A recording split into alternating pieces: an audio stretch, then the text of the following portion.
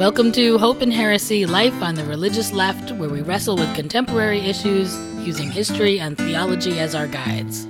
Our task is to reclaim religion for everyday people who want to live meaningfully without letting arbitrary doctrine or oppressive religious practice prevent us from asking big questions about our complicated world. I'm Reverend Sarah Lindsay. And I'm Reverend Peggy Clark, and we're Unitarian Universalist ministers broadcasting from Community Church of New York, here in New York City.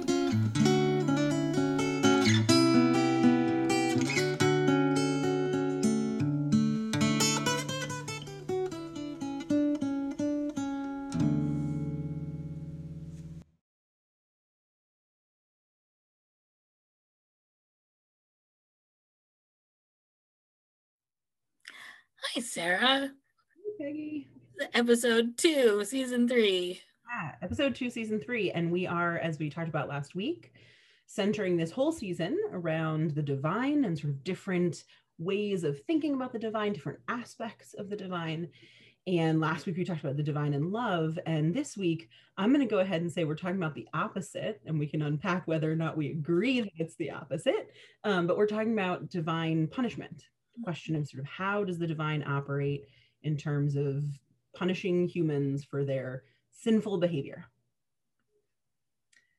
So, yeah. Big. It is really big. It is really big. And it has been a concern, certainly, of, sort of the monotheistic traditions for a long time, right? Millennia of sort of thinking through.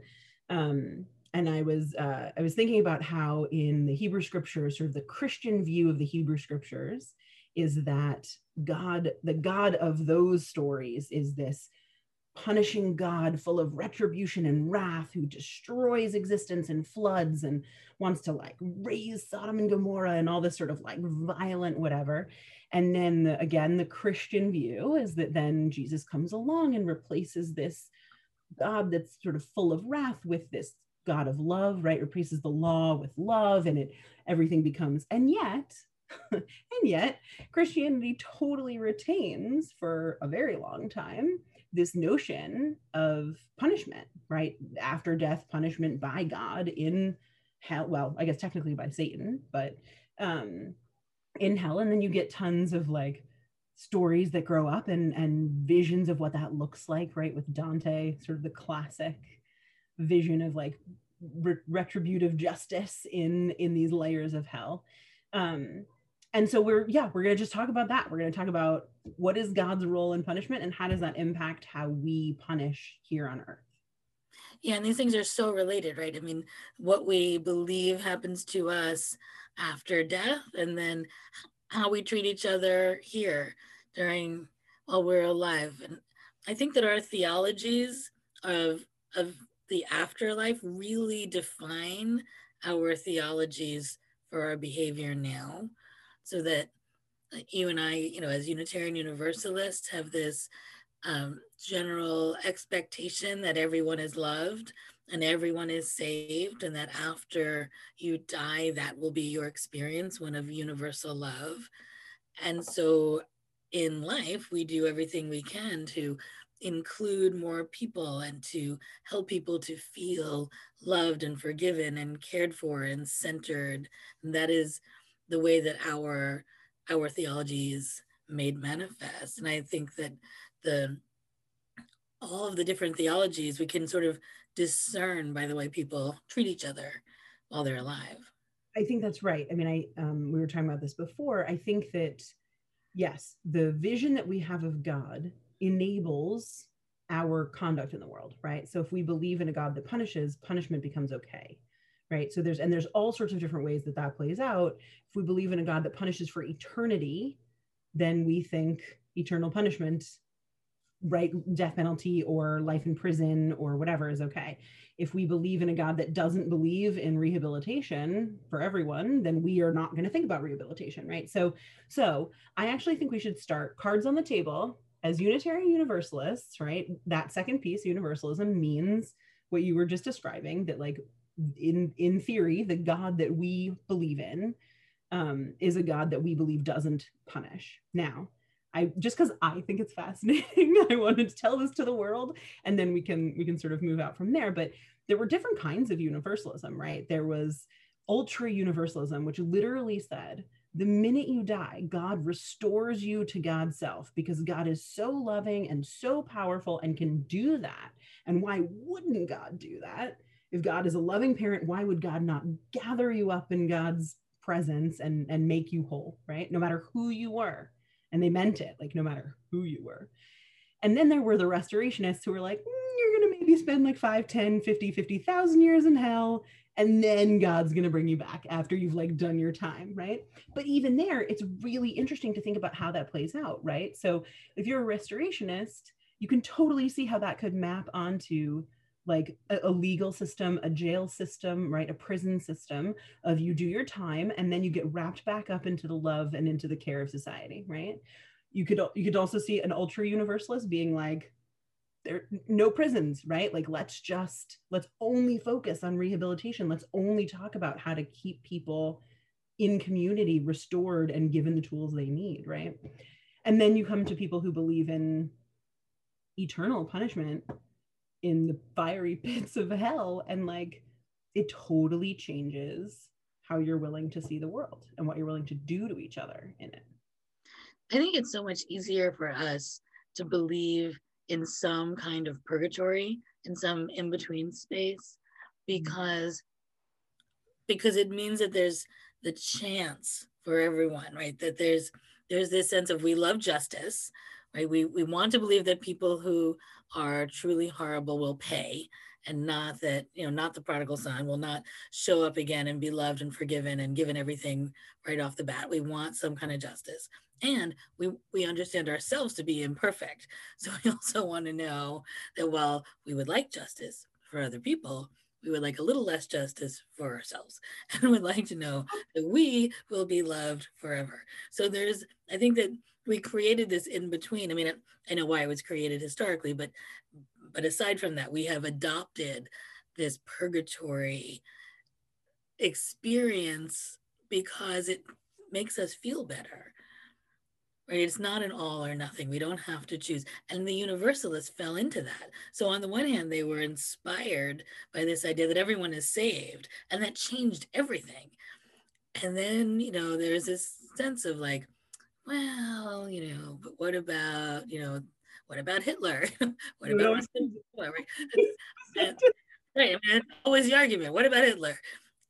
And then you go, well, he'll have to take some time to come into himself and be restored to his full glory.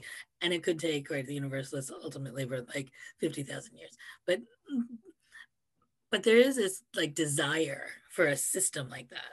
Yeah, so it's interesting, right? Because then we get into the sort of psychology of humans and our need, like our sort of compulsion to judgment and to like, because I think, and I am like, this is like a new thought that's occurring to me as we speak, but I think that part of that fundamentally comes out of a sort of innate deep sense of questioning our own worth, right? In other words, if I actually felt 100% sure that I was loved no matter what, it would not inspire me to be bad in the world. That's not the impact it has, right? Like being loved doesn't make us do bad things. That's not how it works. If you have children, you know this, right? But if I was actually convinced of my own belovedness and everyone else's own belovedness, I'm not sure that we would feel that deep need for like justice and judgment and punishment for others, right? I don't know. Maybe that's wrong. I don't, when I was young, like I could hold a grudge. I am an Italian, like you would not believe, right? And I don't know what changed.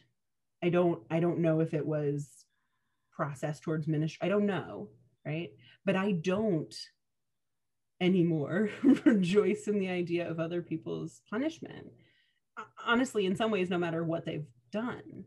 Not that I don't think punishment isn't useful and important, right? Like there should be consequences for actions. Maybe that's the point. Maybe there's a difference between punishment and consequence, right?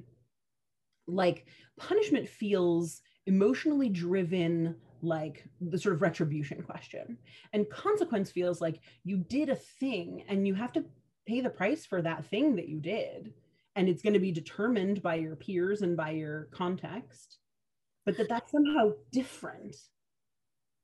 So it's really almost a motivational thing.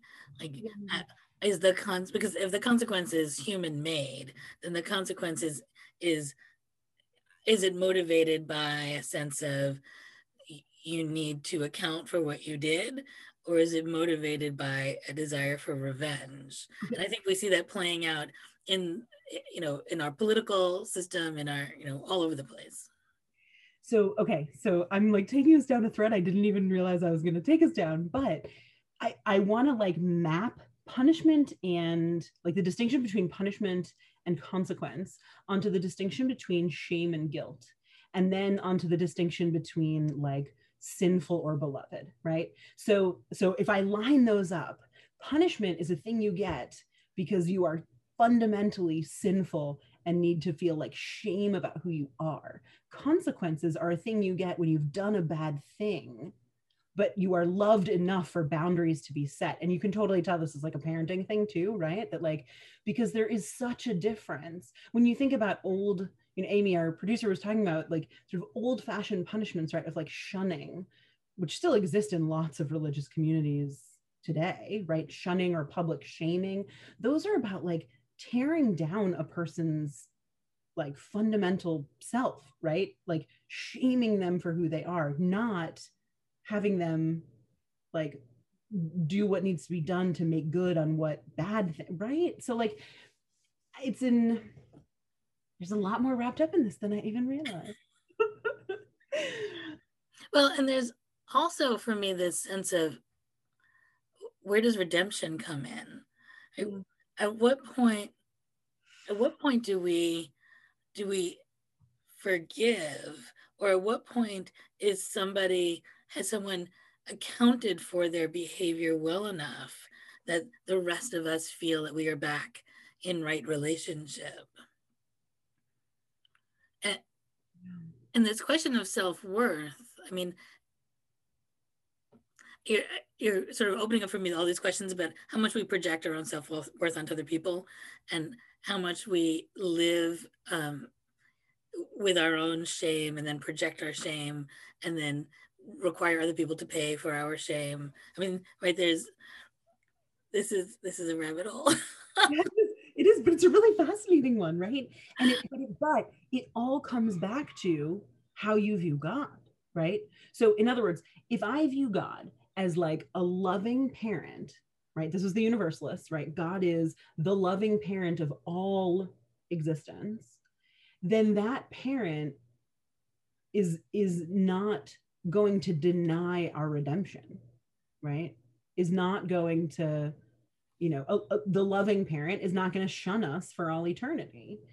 And so that question of redemption, well, and we also get, universalists would have said there's nothing to be redeemed from, in a way, right? Like that humans are not fundamentally evil and flawed, and don't need the kind of redemption that Catholicism would have said they needed, right? Or Orthodox Christianity. Well, not from original sin, right? Not fundamentally, but certainly in terms of our behavior, that our behavior requires accountability. Yeah, but again, we come back to this question of accountability versus punishment. And I think that part of that is, what is the outcome, right? If we're punishing in order to deter behavior, right? That's like one thing. If we're punishing in order to create a lasting marker of difference between the evil and the good, that's another thing. If we're punishing or offering consequences in order to rehabilitate, that's another thing, right? And in fairness, our sort of American Western model is one that mimics most closely a vision of God that is retributive, shaming, isolating, disconnecting, as opposed to a vision of God that is a sort of loving attempt to redeem and bring back, right? So if we believe that God loves us irreversibly and absolutely, does that love alter behavior? Like, in other words, if I have a child who, right, I completely love my child, don't want to see my child punished, and yet every once in a while we'll do something he shouldn't do, and there has to be a consequence for that. If, but it's easy for me to love him. Does my loving him then change the next time? I mean, my experience so far with raising a child is yes, right? That we are in this love relationship, and actually, when he realizes that something wasn't okay, he doesn't do it the next time. Right? That love does actually change. It did alter the behavior. So, is it? Are we suggesting that people would behave differently if they believed that they were universally, irreversibly loved? Would we have a very different society if we were to let go of the entire idea, really, of hell and divine retribution? Yes.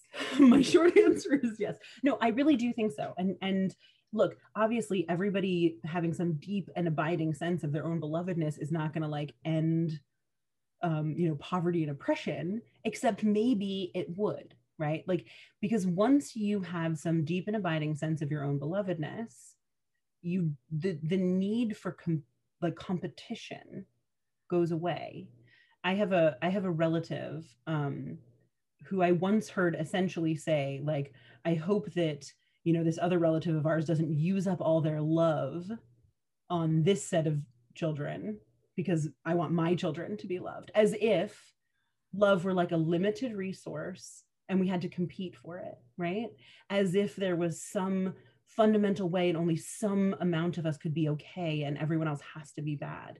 And if you can push, and I think it's natural human sort of tribal scarcity, whatever mentality, but if all of us could push past that into a place where like love wasn't a finite resource and shame was not something we felt inherently, right? And a sense of belonging was all of ours, right? All of a sudden you don't, all the stuff, all the money, all the, I don't know, I feel maybe naively, I feel like it would actually improve human interaction and human existence if people could live out of that place. That said, it's really, really hard. It's really hard to know that you are loved and really feel that actively all the time.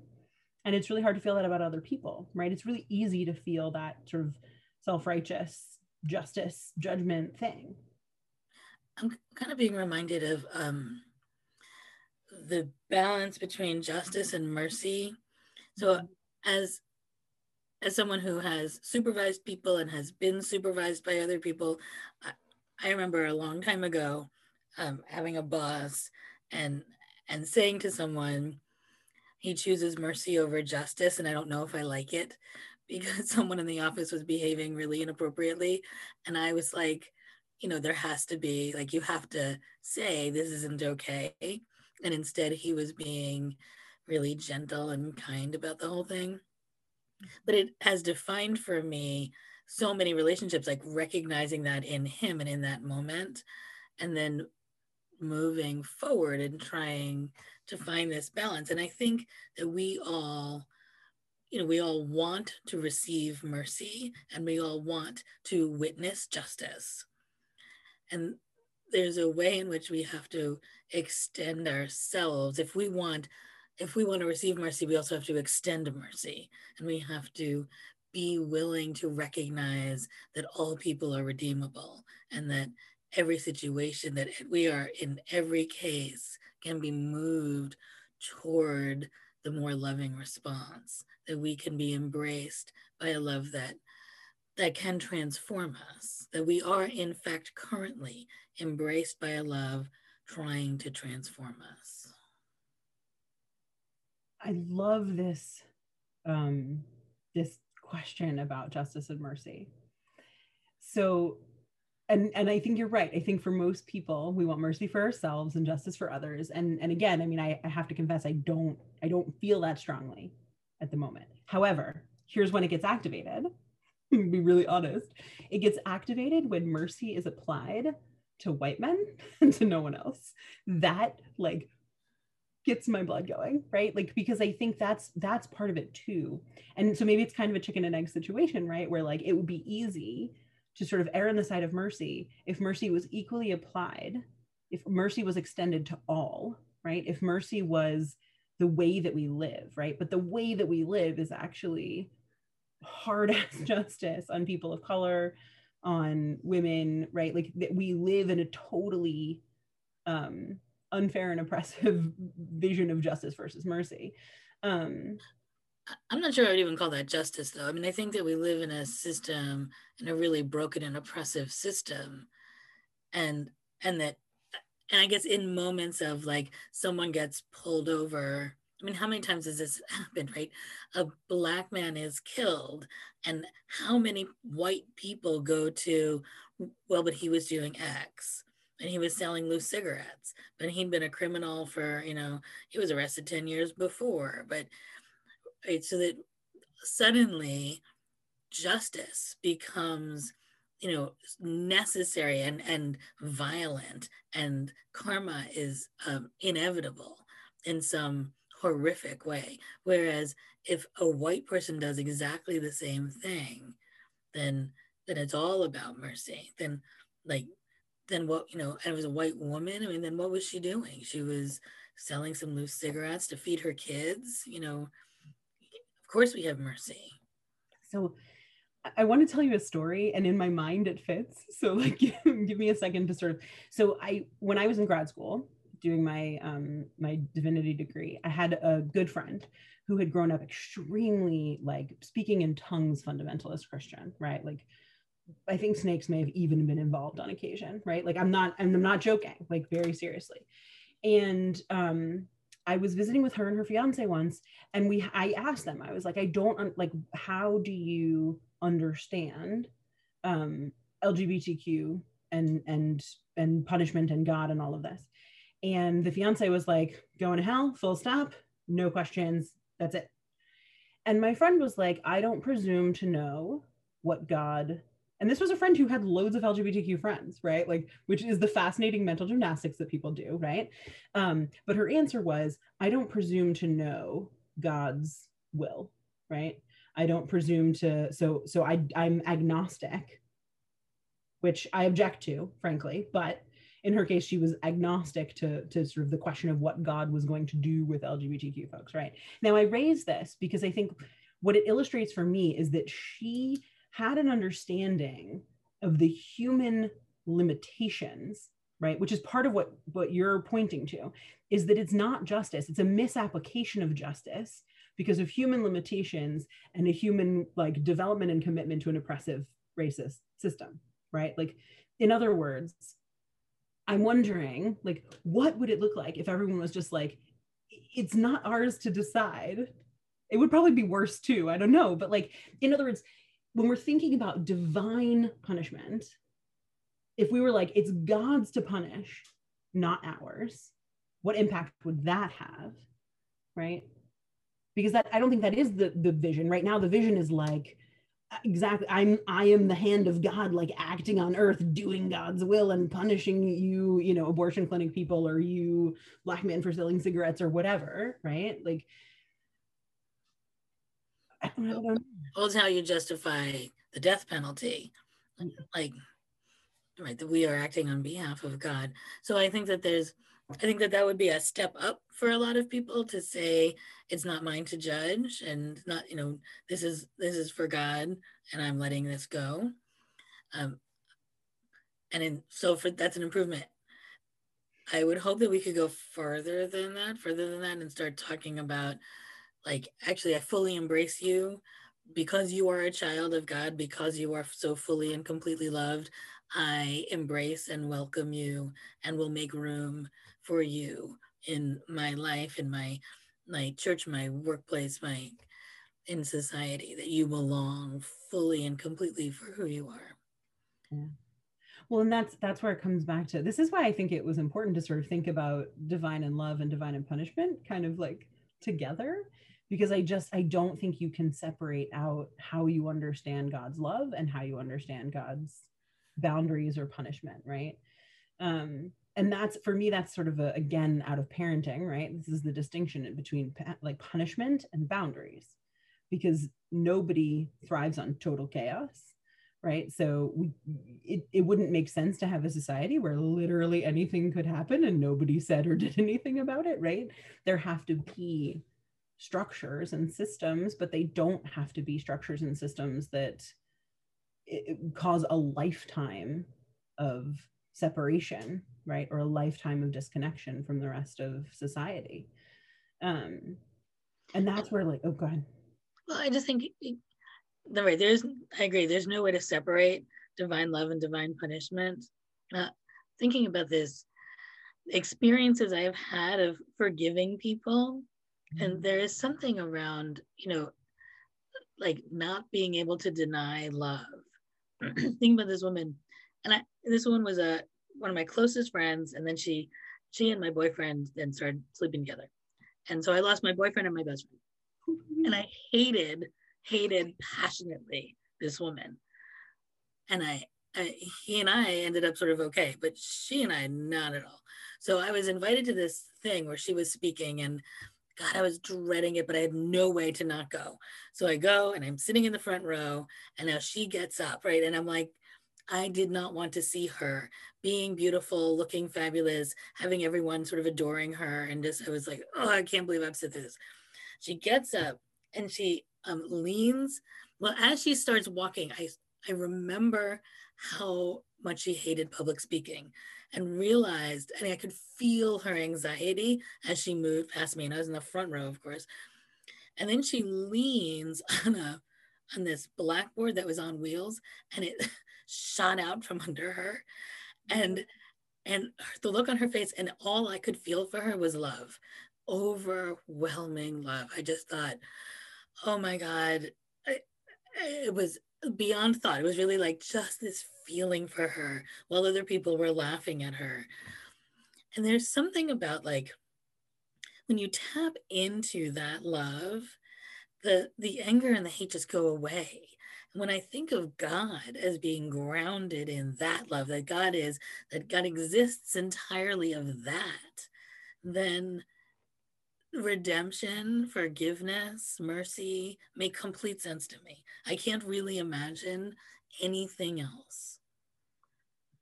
Yeah, that the rest of it feels like just a system we create when we get angry, right?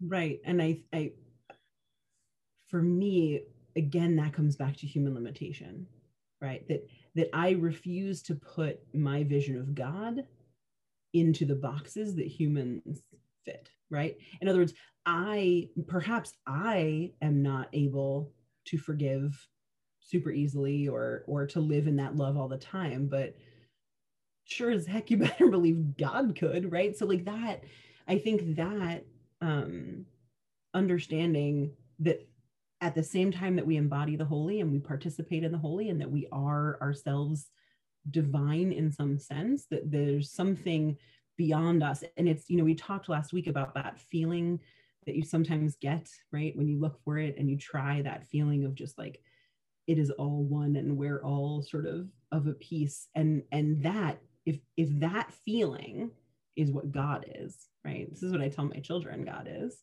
If that's what God is, right? The feeling like when you're being held by your mom and you just feel really safe or whatever, then all of a sudden everything changes. And our aspirations change.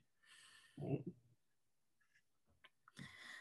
The challenge for us, I think, the massive spiritual challenge is dismantling the systems that